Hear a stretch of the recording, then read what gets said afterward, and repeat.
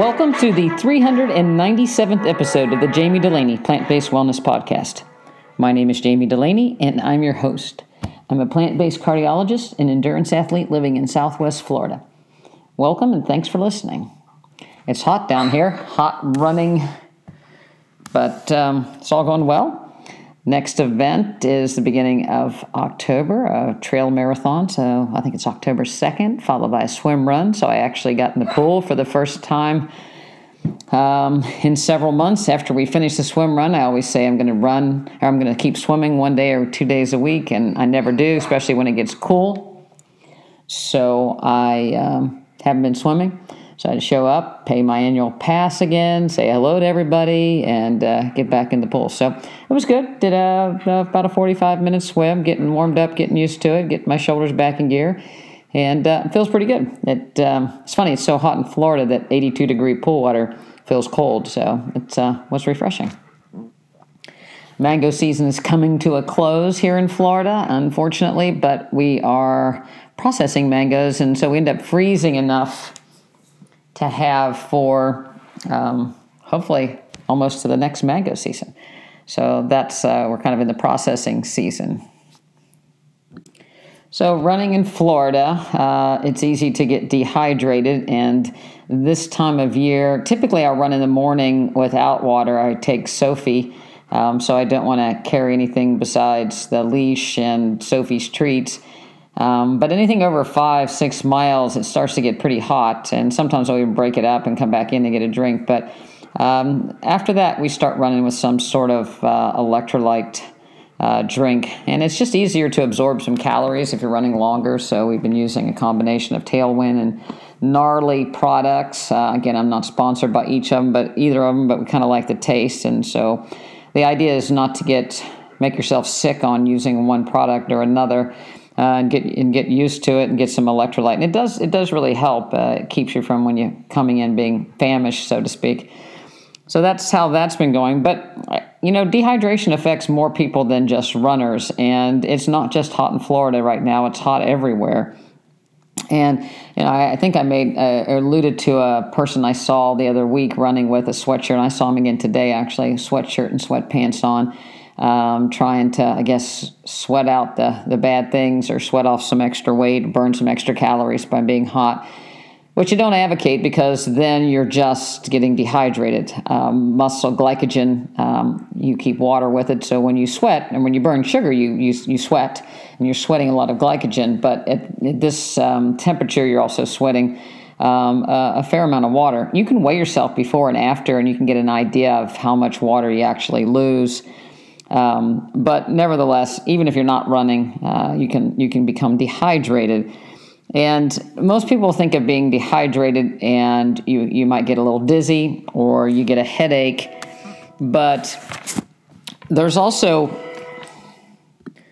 dehydration more on the cellular level. And so when our cells become dehydrated, or actually when we become dehydrated intravascularly, that's, our cells have to keep our blood flowing. So, if you think about, our blood carries oxygen and nutrients to our body. If that runs dry, then all motion ceases. So we have to keep our vascular system hydrated beyond the cellular system. For an extreme example would be if somebody had an arterial cut and they lost a lot of blood, their blood pressure drops because they've lost a lot of volume. To resuscitate them quickly, you start pumping in intravenous fluids, saline or a combination of electrolytes while you're waiting on blood so you can maintain flow through the heart. The cells do the same thing. They give up water to the vascular system to maintain a volume status that keeps us upright, keeps our heart pumping, keeps blood flow to our brain. And when that happens, the cell wall, on a chronic basis, the cell wall actually starts to thicken secondary to this dehydration. And there's actually been shown that cholesterol can actually attach to that cell wall to help repair it, to keep the cell from losing and falling apart, so to speak. So the consequence of that thickened cell wall is that the decreases the cell's ability to absorb water itself and nutrients, and leads to cellular damage and back up all along whatever cell's affected. So in the case of the liver, you can get gallstones formation in the gallbladder, biliary stones in the liver, increased lymphatic sludge because you don't have enough fluid to go through. And all that can tend to be reversed with just hydrating, and water is always the best source.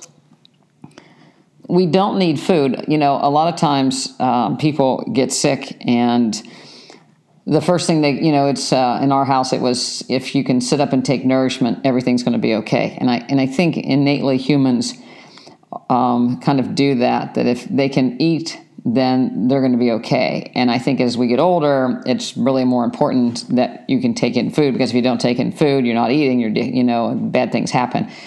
But the reality of it is, in the animal kingdom, when an animal is sick, it really stops eating and just tries to take sips of water and maintain hydration and lay low until the, whatever disease process passes, hopefully.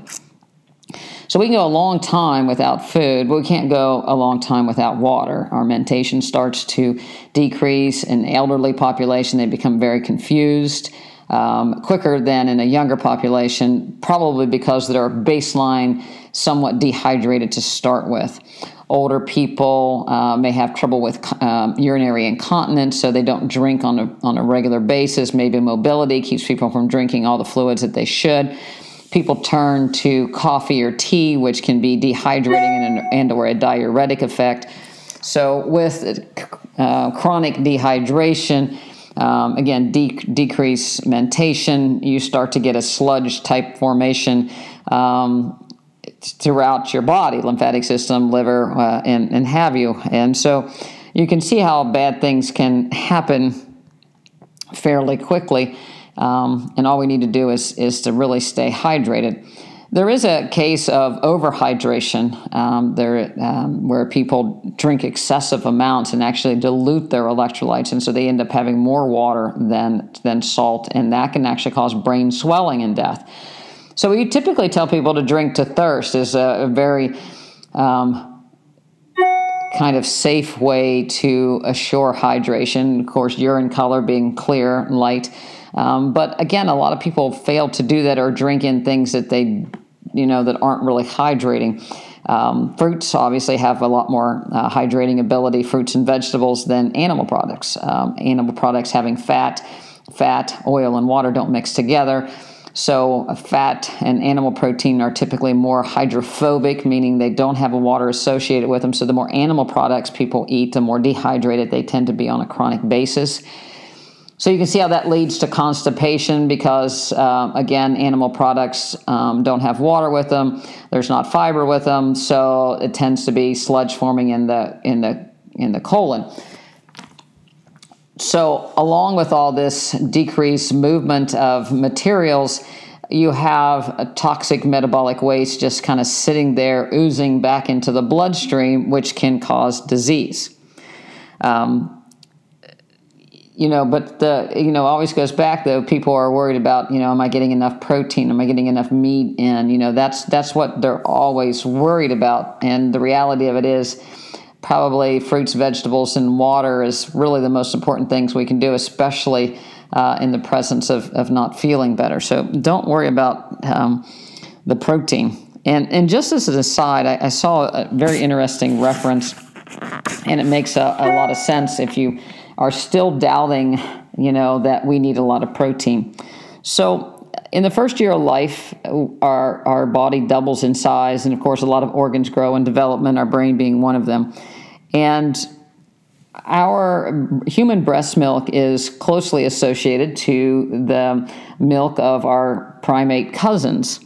And if you look at the composition of human milk, it's only 0.8 to 0.9% protein, 4.5% fat, 7.5% carbohydrate. If you look at primate, it's 0.85 to 1.2, so pretty close. Cow's milk, on the other hand, is 3.5 grams of protein per 100 milliliters, so much, much more. If you look at a cheetah, people say they're carnivores. Cheetah has 99.6 grams of protein per kilogram, which is 10 times that of human milk. So if our protein requirements, and breast milk, I think most people will agree, is the best nutrient for a newborn, certainly in the first year of life. And interestingly, the protein content of milk decreases after about 1 year. But nevertheless, for the first year of life, very low protein, more high in carbohydrates. The most fundamental time of survival, if something bad is going to happen, is if you make it through the first year of life. Chances start to get really good thereafter that things are going to be good. So why would we be so worried about increasing our protein so much as an adult when all our cellular, we're full grown, we're not developing anymore? So why do we need so much more protein as a percentage of our body or our caloric intake than we would if we were trying to double our size? Doesn't make a lot of sense. It's just the effective marketing, and we know that excessive protein comes with excessive fat, excessive metabolic waste, excessive bad microbes, excessive or lack of fiber, and more acidity. So again, try not to get too focused on you need protein if you're not feeling well. You actually need water. So if someone has, COVID or a GI illness or whatever they have, the flu or certainly any kind of belly ailment, they would do best with just drinking water till everything clears. If you have a clogged drain in your sink and you keep putting let water run down, you don't necessarily have to put Drano down, but if you kept water flowing, finally you'll clear the clog. And it's the same way with our cells and our GI tract, that if you keep water flowing in, everything's going to end up being all right. When we look at cardiovascular risk factors, everybody turns to cholesterol, high blood pressure, smoking, exercise. But cholesterol's, the one that we focus on. Seems like it's the easiest to treat. Give everybody a statin. Some people say statins should be put in the drinking water. Guidelines keep lowering the age at which people's cholesterol should be checked, and lowering the age that people should be placed on a statin. There are even children that are on statins. We look at cholesterol like it works in a vacuum, that causes vascular disease, and if the cholesterol's down, then it's free sailing no matter what we eat. And that's actually not true. And the way that statins work is they decrease the ability of the liver to produce cholesterol. So they decrease cholesterol production. But nothing is ever one way. We produce and we eliminate. We produce and we eliminate. So why have we focused so much on decreasing the production of cholesterol and we never address our people eliminating cholesterol? And I'll go a little bit further and say that we seem to dismiss some organs that we don't necessarily understand, gallbladder, appendix being two of them, as unnecessary organs that, you get to be 30 or 40 and you might as well get rid of them. But the gallbladder plays an extremely important role in the elimination of cholesterol and in metabolism. But we're very quick to get rid of it because gallstones form. So we get a metabolic waste accumulation that seems to rear its ugly head in the gallbladder first when people are in their 30s and 40s. So if you look at the decline of an American, we'll say, or the decline of an adult, typically people start to become overweight in their 30s and 40s. Now, of course, it's backed up. Women typically have had their kids, so they've had giant weight shifts up and down, the stress of pregnancy, and the next thing you know is their gallstone formation and gallbladder attacks, and the gallbladder is removed. And it's real simple now. We can put a couple tubes in and suck the gallbladder out, same day surgery, you can go home and be on your way and back to normal, eating what you want, and no big deal. And most of the people will get their gallbladder taken out after one gallbladder attack. It's like, oh, you've got gallstones, we need to take your gallbladder out, we'll schedule this for an elective surgery, and you get your gallbladder out and you go on your merry way. But that doesn't seem to ever improve one's ability to digest food. It just causes a whole host of other problems, which may lead to acid reflux or chronic bloating, for which people are placed on additional medications. And of course, the next thing, lipids start to go up, right? So cholesterol starts to go up, sodium retention, metabolic waste accumulation, maybe a little bit of thyroid issues. So high blood pressure, cholesterol start to follow pretty closely in the 40s and 50s. So be it. Maybe cancer starts to rear its ugly head in people as well. So what's the gallbladder have to do with all this? What does toxic metabolic waste have to do with all this? Well, if you start to think about it, and our hydration, our gallbladder makes bile and helps us to digest our food. But it can be clogged with stones.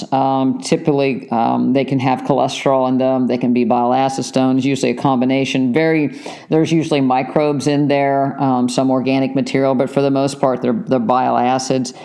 It can also occur in the liver, and the liver is made up of cavernous sinusoids that drain the bile, as well as blood vessels and then the lymphatic systems.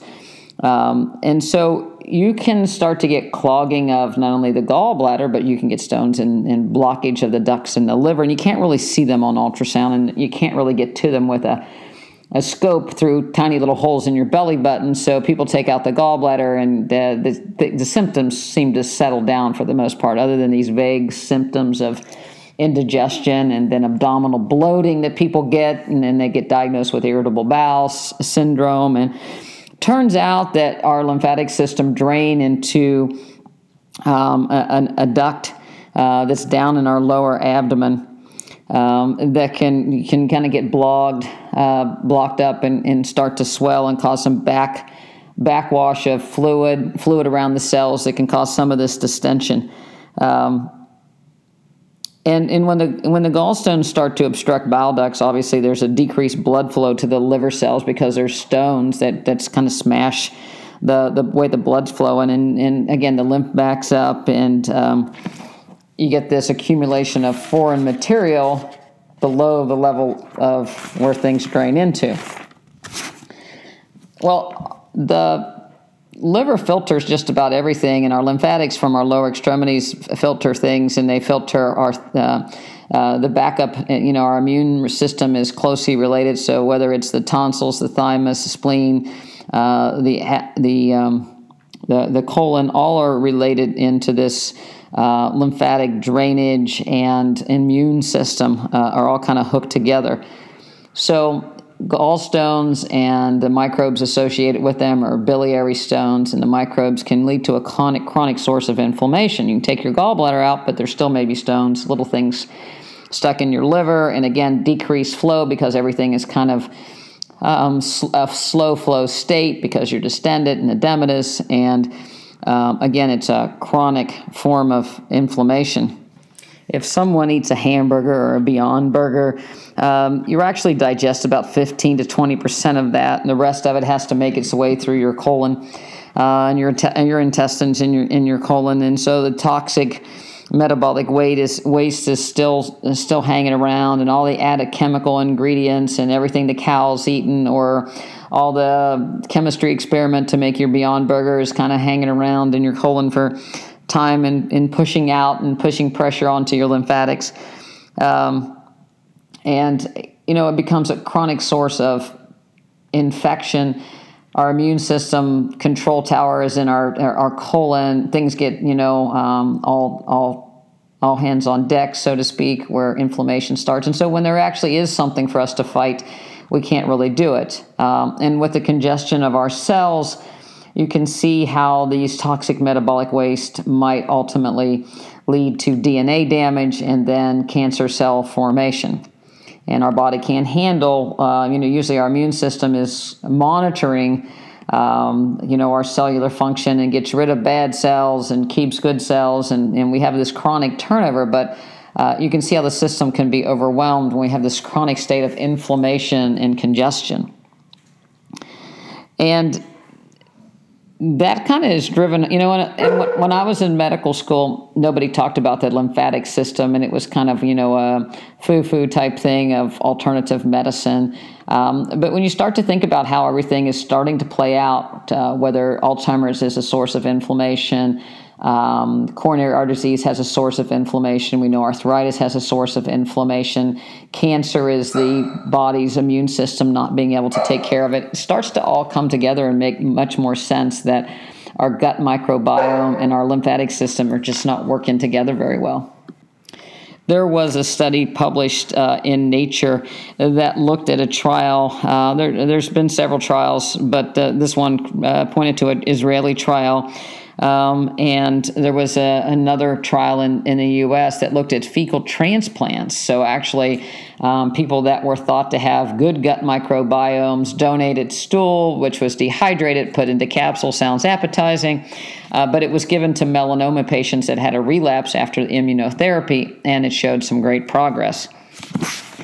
And, this led researchers to comment that what exactly are in these microbes from this fecal transplant that actually help the immune system of a cancer patient to take care of your own cancer. And it was stage 4 melanoma that these people had a response from. So it wasn't just a little tumor that was taken off the skin and nothing else was followed. These people were very sick, and they had some response. And so what's in the fecal transplants that, what kind of microbes? And so that's certainly being further investigated, but all the researchers came to the conclusion that obviously a plant-based diet, a diet high in fiber, would feed good gut microbes and help the immune system. So again, I think we're driving it home little by little that a high-fiber plant-based diet is very protective, not only against inflammation and illness, but in cancer, and helps our body to actually fight off cancers. And I guess fight off is not even necessarily a good word, but to function better. Because I think if you look at cancers, it might be that the body's actually not functioning appropriately, and some of these cells are trying to work their way out of a bad situation, and our immune system can't really help them. A lot of the new cancer therapies are actually aimed at making cancers more visible to our own immune system. So there's been some dysfunction between the cell and the immune system to be able to take care or mend some of these abnormal cells.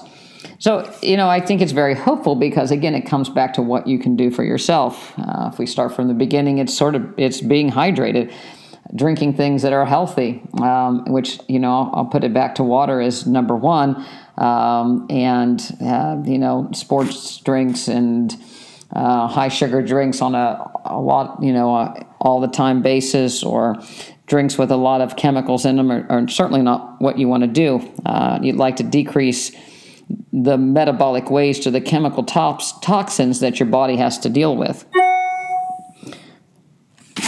There was another recent study looking at BRCA1 and BRCA2 genes, which everybody have heard of BRCA1, BRCA2 being associated with increased risk of breast cancer and ovarian cancer. And those genes aren't bad. It's when there's actually DNA damage to the BRCA1 and BRCA2 that make them unable to express a protein that's protective to the cell, and that's how the cancers are formed. But now, so in the past, there's been a lot of, you need to get your ovaries out. If you have this gene, you need to get your breasts, bilateral mastectomies if you get this gene. But, more and more cancers are associated with abnormalities of these particular genes. And there was a study looking at thousands of cohorts, comparing them to control people without the genes, and certainly there are an increased risk of biliary cancers, gastric cancers, esophageal cancer, as well as breast and ovary, prostate cancer, pancreatic cancer. So again, just having organs removed, organs that we may need or use, because they express an abnormal gene is not necessarily in our best interests. Perhaps we should do what we can to help to repair that DNA or to keep that abnormal DNA from being a bad player in our body. So again, things that we can do: maintaining a normal weight, keeping hydrated, eliminating toxins, decreasing metabolic weight, waste products, eating a high-fiber plant-based diet are all things that we can do in our control, as opposed to being a reductionist type viewpoint. Give something targeted, give something that we're just keep removing things that actually play a role in keeping us healthy. I'll even take that all the way back to statin therapy. The first thing we do, you get a blood test, your cholesterol is elevated, you get put on a statin. And we'll titrate that to your cholesterol is less than 200, and people that are obviously eating a poor diet, their cholesterol may be very, very high. Or it may be the people that can't clear the cholesterol, their cholesterol may be very high, so they end up on a high-dose statin. And now Crestor, rovastatin, has been associated with a severe risk in kidney damage up to the point of kidney failure and dialysis. So blood in the urine, protein in the urine, kidney damage, disease, and like I said, to the point of kidney failure. There was a greater than 8% risk of hematuria, 17% proteinuria, 15% failure, versus other statins with Crestor. But again, these weren't zero in these other statins as well. So when we adopt a reductionist type viewpoint that the cholesterol's high, so we need to decrease the production, maybe, just maybe, we should start looking at how do we make our bodies able to clear cholesterol better and make our body so that there's not inflammation that leads to the overproduction of cholesterol. Because who knows, maybe cholesterol is being produced as a result of an increased inflammatory state, and our body's trying to patch things up in the first place.